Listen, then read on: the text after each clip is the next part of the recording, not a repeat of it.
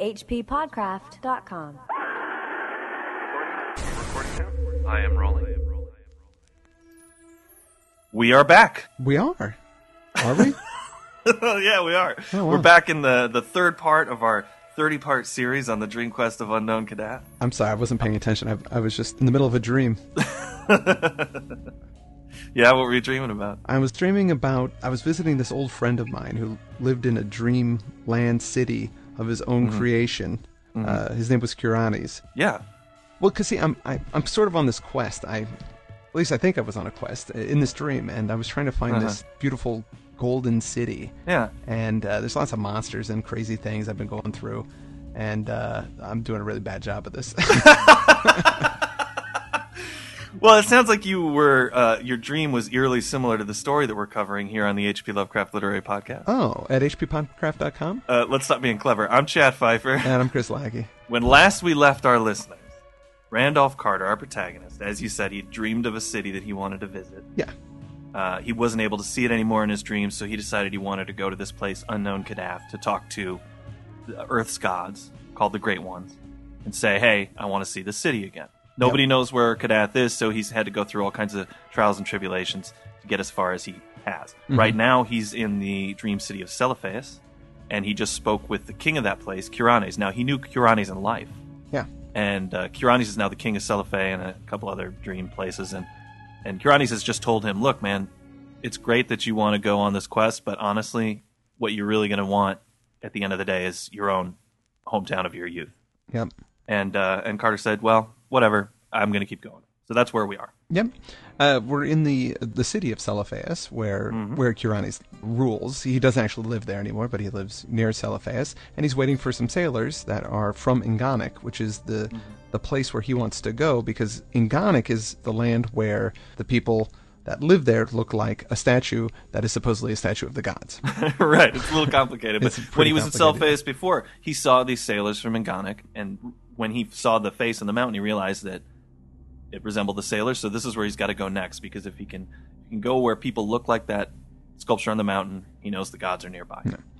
And he also knows that in Inganik, the onyx trade is a big deal, and that there's a lot of miners and stuff for onyx. So he starts doing a little research and finding out what it is to be a miner. And he's getting a scheme in his head. I'm going to go there and pretend that I'm looking for onyx work. Exactly, and that's pretty much what he does. When the sailors finally show up, he says, hey, I want to work in the onyx quarries. I'm an old onyx prospecting guy. And let me on your boat, and let's go back to Inganik. And they believe him. Now, the reason he really does that is because he's afraid if he tells them what he's really doing, somehow subconsciously, the Great Ones will find out. Yeah. Because these men are descended from them.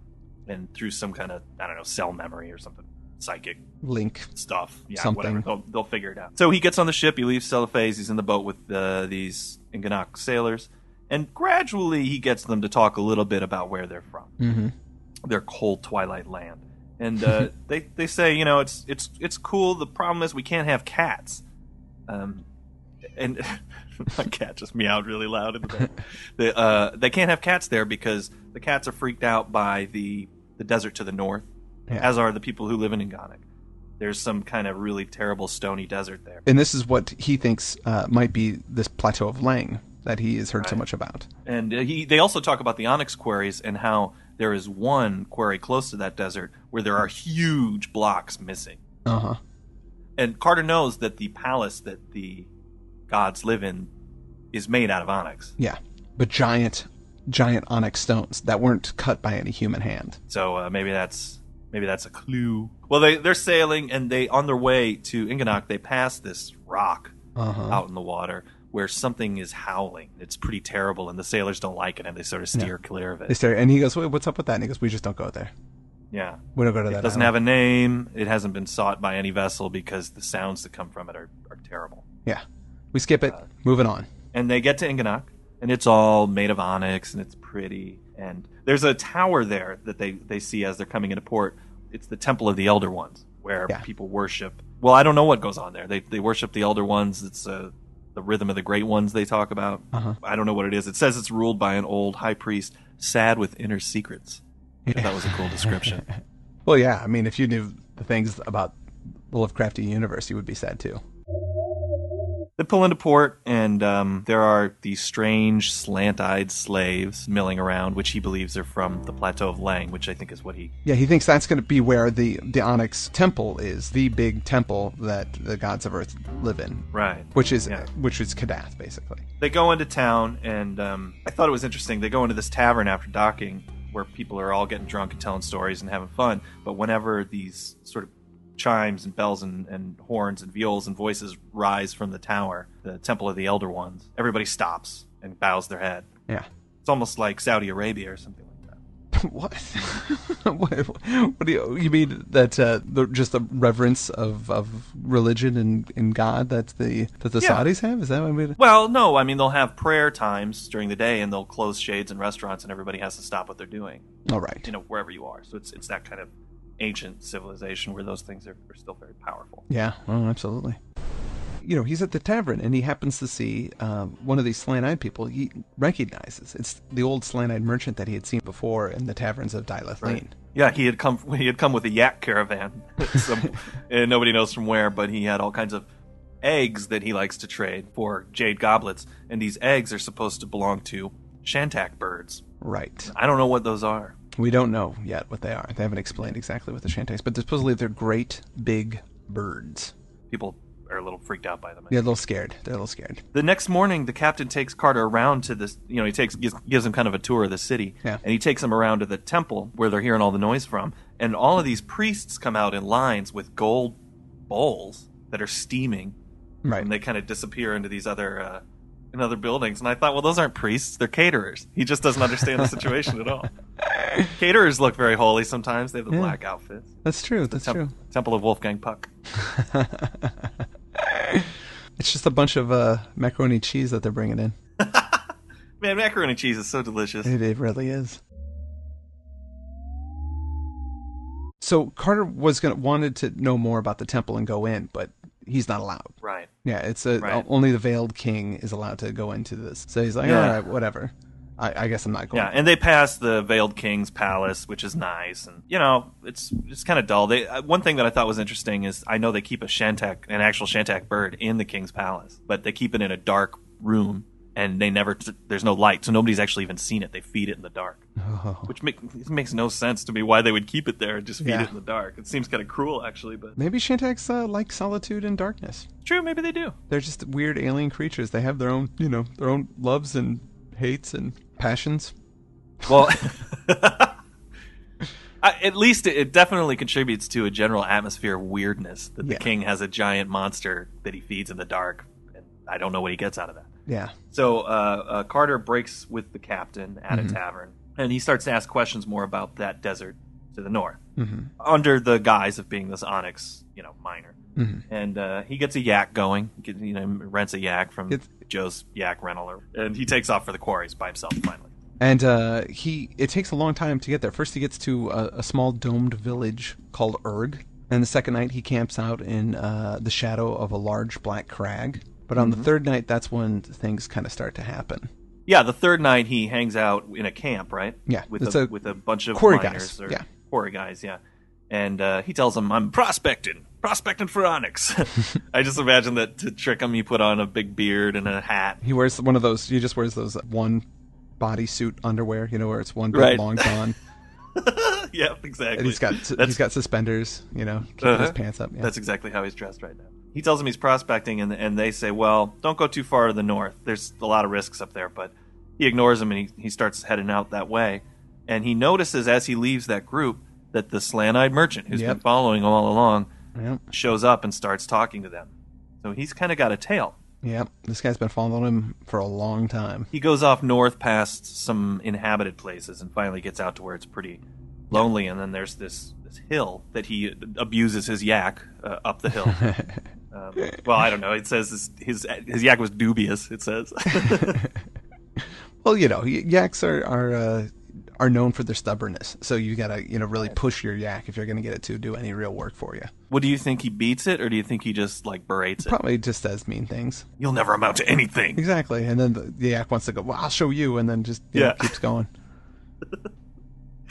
Well, he finds that quarry, that rumored quarry where the giant pieces of onyx are missing. Yes. He's there at that quarry with all the big blocks are missing, cyclopean gouges in the earth. Yes. And he knows that this is where they dug up the onyx to build the castle of the Great Ones.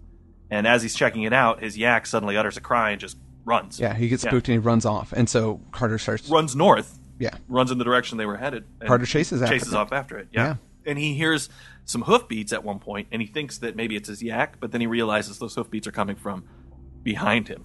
Mm-hmm. So something's after him, and as he's running, he sees something. Yeah. A giant mountain range. Mm-hmm. Sort of mountain statues. Yeah. It was kind of hard for me to figure out what exactly they were. Are they big, sort of mountainous heads? Yeah, well, no, I think they're big, giant dudes because they're like reaching out, I believe it says. And like they have their hands out holding you off or something. Yeah, exactly. And he can see them only because they are backlit by the phosphorescent clouds.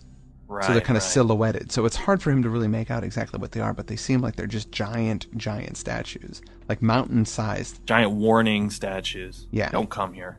Exactly. And then there's also something in there. Laps. It was only the flickering light of the clouds that made their mitred double heads seem to move. But as Carter stumbled on, he saw arise from their shadowy laps great forms whose motions were no delusion. Winged and whirring, those forms grew larger each moment, and the traveler knew his stumbling was at an end. They were not any birds or bats known elsewhere on Earth or in dreamland. They were larger than elephants and had heads like a horse's.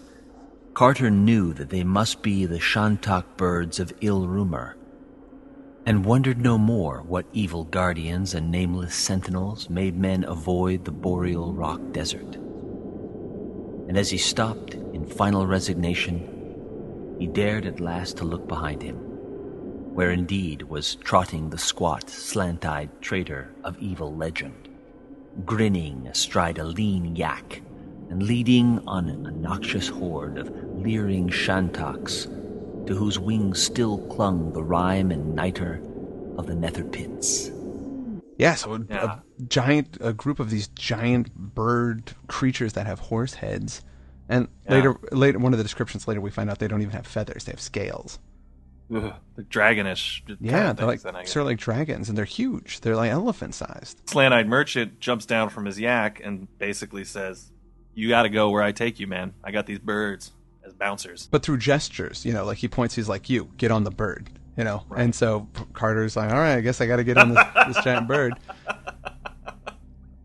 And he climbs. There's nothing he can do about it. He's got to get on that bird. Yeah, so he climbs on it, and the slant-eyed guy gets on the back behind him, and I assume that he puts his hands around his waist and of course he does. Puts his head on his shoulder behind him, and they hold each other very closely, and they fly off. They fly off, yeah. Yeah, high over the mountains that block Inganak from Lang, uh-huh. And he sees caves in those mountains that remind him of the Night Gaunt caves he's seen before. Right. Or foreshadowing there. And they fly over Lang, which is that cold desert plateau. That's Lang. Yeah. And I imagine, he says there's pipe music coming from there. There's a crotala. Right. And he sees dancing and fires. Yeah. There's dancing around these fires. Yeah. There's these things, they leap weirdly and they look familiar.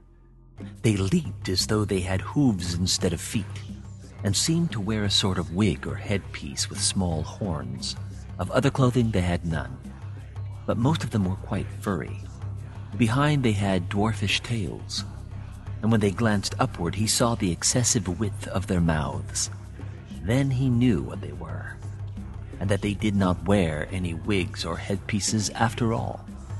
The cryptic folk of Leng were of one race with the uncomfortable merchants of the black galleys that traded rubies at Daileth Ling, those not quite human merchants who are the slaves of the monstrous moon things. They were indeed the same dark folk who had shanghaied Carter on their noisome galleys so long ago, and whose kith he had seen driven in herds about the unclean wharves of that accursed lunar city, with the leaner ones toiling and the fatter ones taken away in crates for other needs of their polypus and amorphous masters. Now he saw where such ambiguous creatures came from, and shuddered at the thought that Lang must be known to these formless abominations from the moon. Whoa. Okay, so that one, we know what those merchants were all about. Those guys that kidnapped Carter. So that horrible thing he'd seen when the turban came loose on his captor earlier was just some curly hair and a horn, right? And horns. Yeah. Small horns. They have small horns on their head. Like I think from this description, to me, it sounds like they're sort of like satyrs or fawns. Like they've got hooven feet, they've got little tails, they've got horns on their head. But what this really tells us, and which I think is interesting, is that these guys know about the great old ones. They know about the great ones and the other gods. They're in. So when he started snooping around before, and when they kidnapped him, he was right. They were going to take him to the other gods or punish him or do something bad. Right. So this just confirms, oh wow, these guys are in more cahoots with the other gods than I thought. I mean, they live on the plateau of Lang. Yeah, that's their hometown. Yeah, but they are being enslaved. I mean, they don't want to. I don't know if they want to work for the Moon Beast necessarily. This is confirmation that nefarious folks are working against Carter, and they have been the whole time. Mm-hmm. So I imagine that it's almost like the Old West down there too, for some reason. Especially when you describe the percussive instruments playing, and, castanets kind of sounds. I don't know, that whole landscape. I imagine is just this cold, gloomy. Looks like South Dakota in 1850 or something.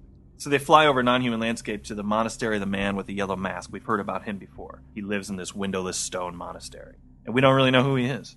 Yeah. Yeah, but I think, Carter says, well, I think this dude had been behind everything, my earlier capture, and that I indeed had needed to go to Nyarlathotep. That's what they were trying to do. Yeah. Well, they go into the windowless monastery, and within it there are these hieroglyphics telling history. And he looks at the stories on the walls. Oh, there's some cool stuff. I mean, there's some cool stuff. There's like frescoes and engravings and those types of things. Yeah. But he sees that the men of Lang fought purple spiders. Right. Which I thought was really, that's right. really cool and interesting. And he also saw the Moon Beast set up a little base on an island. And like looking at the way the layout was, it's that island that he went by on his way to Unganik with those men. Yeah. That he heard that noise come from. The Howling Rock. With the Howling Rock. But he also discovers, which is a very pertinent fact, that Shantaks are afraid of Nikons. Yes. Which at this point seems kind of like, that's an interesting tidbit that probably won't play into the story at all. Yeah, it seems like everybody's afraid of the Nikons. But the frescoes also reveal that the almost humans, the pan fawns, they lived in this ancient city of Sarkomand. Oh yes, which is older than men. It says its ruins had bleached for 1 million years before the first humans saw the light. So this is where he had sent his ghoul buddies earlier. Oh, right, yes, the ruins of the city. Sarkomand. Go find lost Sarkomand, and that'll be a way you can get home. And, what he sees of the city is that there's this pair of winged colossal lions who guard this sort of subterranean staircase that leads down into some sort of massive abyss, great abyss from the dreamland. And that was sort of the centerpiece of that city. Sarkomand to me sounds like a Bond villain, doesn't it? It sure does. But, when in that fresco where he says that the Shantaks fear the Night Gaunts, it also says somehow in there that the Night Gaunts don't serve Nyarlathotep; they serve Nodens. Yeah, and Nodens is one of the great ones. He's one of Earth's gods. Yeah. So it seems that's a little strange, but I thought it was strange too, especially because it seems like everybody's afraid of the Night Gaunts, but that is their master. Which at least he knows. Well, Night Gaunts aren't gonna. They got their own agenda. They're not serving Nyarlathotep, who's been ruining my life lately as I've been on this quest. Nodens with the dancers that live in Lang, and with this Nodens comment, it really reminded me of the great god Pan. Oh right, yeah, Arthur Machen. Yeah, that's right. Has influenced a lot of Lovecraft's work, and I just recently read the story because you and I got some complimentary books. Yeah, from Bloodletting Press. Yeah, they're really well done. Amazing book. I was so pleased to get it. Larry Roberts over at Bloodletting Press sent us these books, and I read The Great God Pan, and it's an excellent story. Yeah. But there's touches of all sorts of Lovecraftian stuff in there. I mean, the first chapter really is just an early draft of From Beyond, I swear. And later, obviously Pan plays a part in that story, but also they find a description on a tree in there that makes reference to Nodens, the god of the Great Abyss, which I found interesting because the Night Gaunts sort of come from the Abyss. I mean, they're the ultimate dark creature. Right. And Nodens is the sort of lord of that. So, I don't know, found a connection there. But I also wanted to put a plug in for those books. We're going to put a link up on the show notes. They're so great. Yeah, they're really cool. And I think everybody should check out Arthur Machen because there's a clearly strong influence from his work to Lovecraft. So. Yeah, absolutely. Absolutely. So they go through past all these frescoes in the windowless monastery, and eventually they get into this great domed space where there's all these bas-reliefs and a huge pit in the middle, and some altars around. And the merchant forces him to walk up to the throne in the middle of the room. Now, this, for the record, this room is completely dark. There's no light in there at all, and the only light comes from this lamp that the merchant is carrying, this light-eyed merchant. And there on a golden throne sat a lumpish figure robed in yellow silk, figured with red, and having a yellow silken mask over its face. To this being, the slant-eyed man made certain signs with his hands, and the lurker in the dark replied by raising a disgustingly carven flute of ivory, in silk-covered paws, and blowing certain loathsome sounds from beneath its flowing yellow mask. He knew that the creature on the dais was without doubt the high priest not to be described, of which legend whispers such fiendish and abnormal possibilities. But he feared to think just what that abhorred high priest might be. Then the figured silk slipped a trifle from one of the grayish white paws, and Carter knew what that noisome high priest was. And in that hideous second, stark fear drove him to something his reason would never have dared to attempt. For in all his shaken consciousness, there was room only for one frantic will to escape from what squatted on that golden throne. What is it? When the mask goes aside, he realizes what it is. Yeah, it's not. He doesn't share that with us. No, it's probably something so horrible that it can't be described. Whew. Carter goes all action hero at that point. Yeah, he freaks out, hauls ass, and charges into the slant-eyed man and knocks him in the flippin' big pit that's in the middle of the ground. Carter, hitherto wholly passive, now gave that man a terrific push with all the wild strength of fear, so that the victim toppled at once into that gaping well which rumor holds to reach down to the hellish vaults of Zin, where gugs hunt ghasts in the dark. Good job, Carter. Finally. Yeah. Nice. Yeah. He grabs the lamp and he runs back off through the temple. And he gets lost, and his... Right. He goes the wrong way. In retrospect, he says, maybe I should have followed those frescoes because I could have, But he's a little freaked out. You got to cut him some slack here, because, I mean, he just saw what's behind the yellow mask, and it ain't something that you can deal with easily. Right. So he's I have to say, at this point, though, it was a pretty easily done escape. Yeah, it was. You know? All this time and effort and energy to get him here in front of this guy with the yellow mask, and he just pushed his guide over and ran, and they couldn't catch him. Yeah, that's it. I was reading an article that somebody had written about Lovecraft where they said, he writes about things that are indescribable and horrible and so terrible that if you even look at them, you go crazy, but he also has the most easily defeatable monsters in all of horror. They're really not tough to break down. Like Cthulhu, you drive a boat into his belly, and that's it. Now, wait a minute. In Cthulhu's defense, he's not gone. His manifestation just kind of pops, and then he reforms. I know. I thought it was a funny notion that... Absolutely. There are other examples, which I won't get into. I'm with you. I get what you're saying, but I'm just going to say, hey, look, don't mess with Lovecraft. Yeah, hey, man, I'm on your side. I agree. I thought that was... Yeah, you know what? In fact, the guy that said that, screw him. His argument was just as easily defeated. I just turned on him. He's not followed, and he's groping around in the dark trying to find a way out. And he all of a sudden starts falling. He groping around in the dark, he missteps, and he's sliding down a slope, like a tunnel. Yeah, it's like straight down this burrow that he just falls into. And I think he said it seems to take hours for him to fall. Lovecraft loves that. Everything takes hours around here. So he's just falling and falling and falling and falling. It reminded me of Bill and Ted's Bogus Journey when they... Do you remember when they go down to hell and they're screaming the whole time, and then they just get tired of screaming? They get kind of tired, yeah. And they start screaming again, and then they start playing 20 questions. Well, he eventually lands in the ruins of Sarkomot, which is what is down this burrow. Yeah. And he can see there's these phosphorescent clouds down there that help him see the ruins. I kind of thought it was like Las Vegas, like Venice or Caesar's Palace, where they have the sort of fake clouds up in the ceiling. So at 3 in the morning, it feels like the middle of the day. That's what Sarkomot looks like. Yeah, okay. That's not exactly what was in my head, but I'll let you have that one.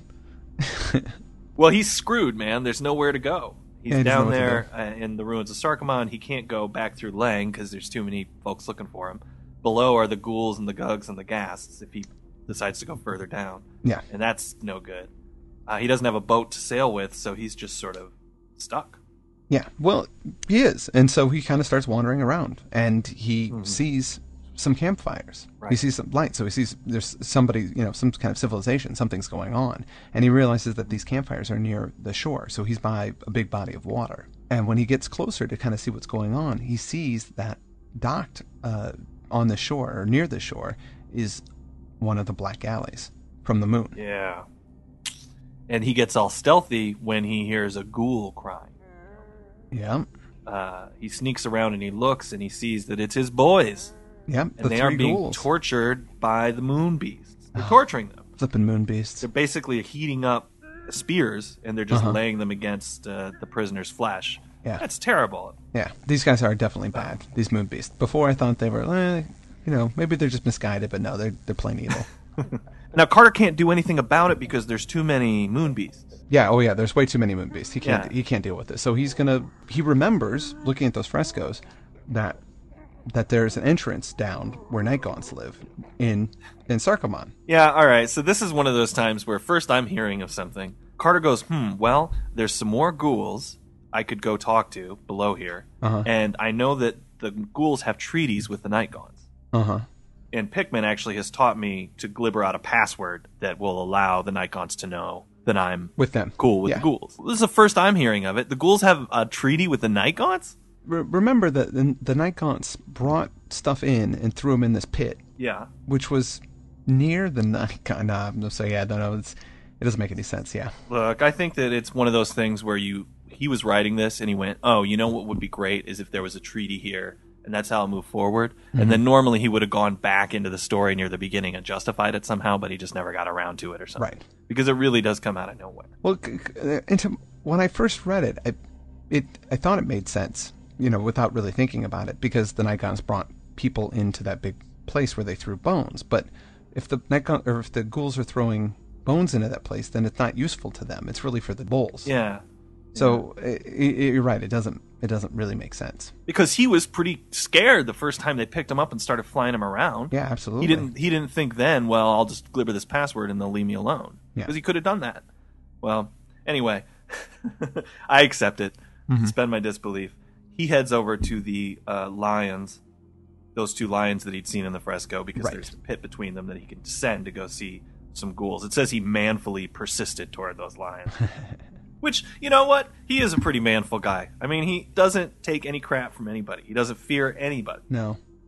He has moments where he's a little worried about things, but mostly he's just worried because he can't get any closer to his quest or he's getting off course. Right. He's a really strong character. I mean, he's different than a lot of Lovecraft protagonists in that he shows up and he's like, all right, here's what's going on. You guys start a war, beat that zebra, let's go.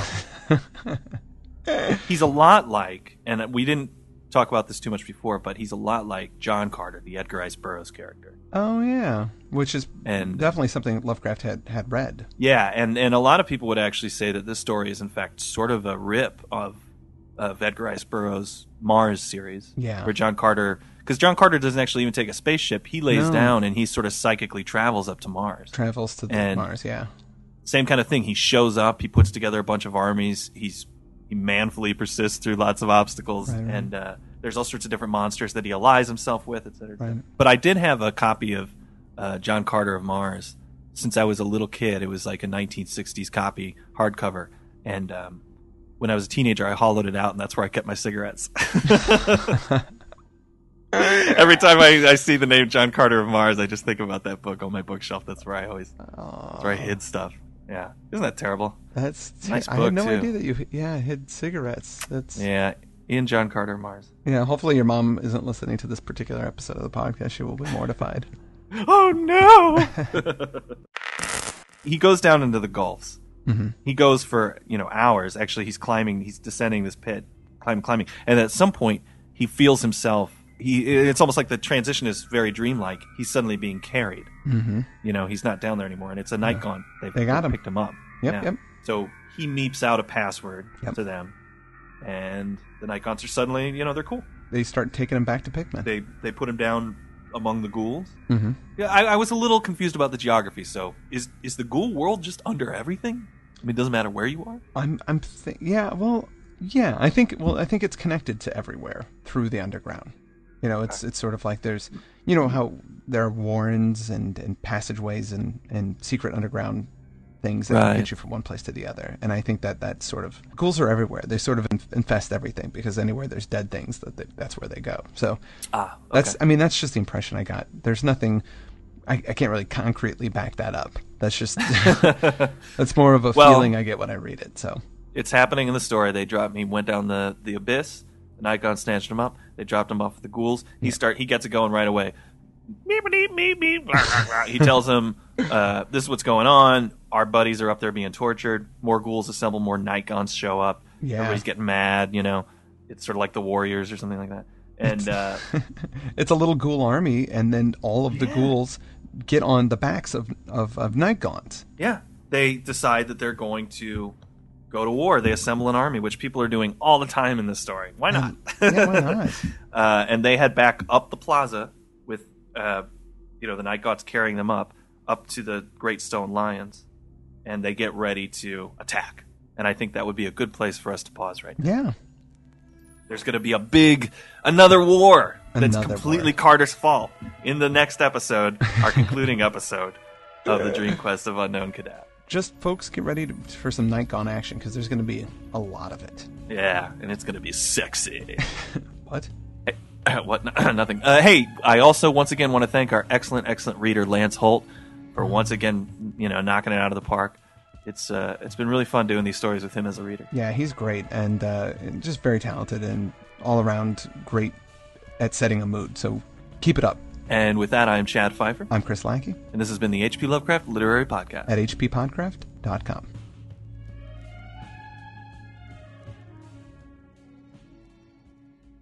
hppodcraft.com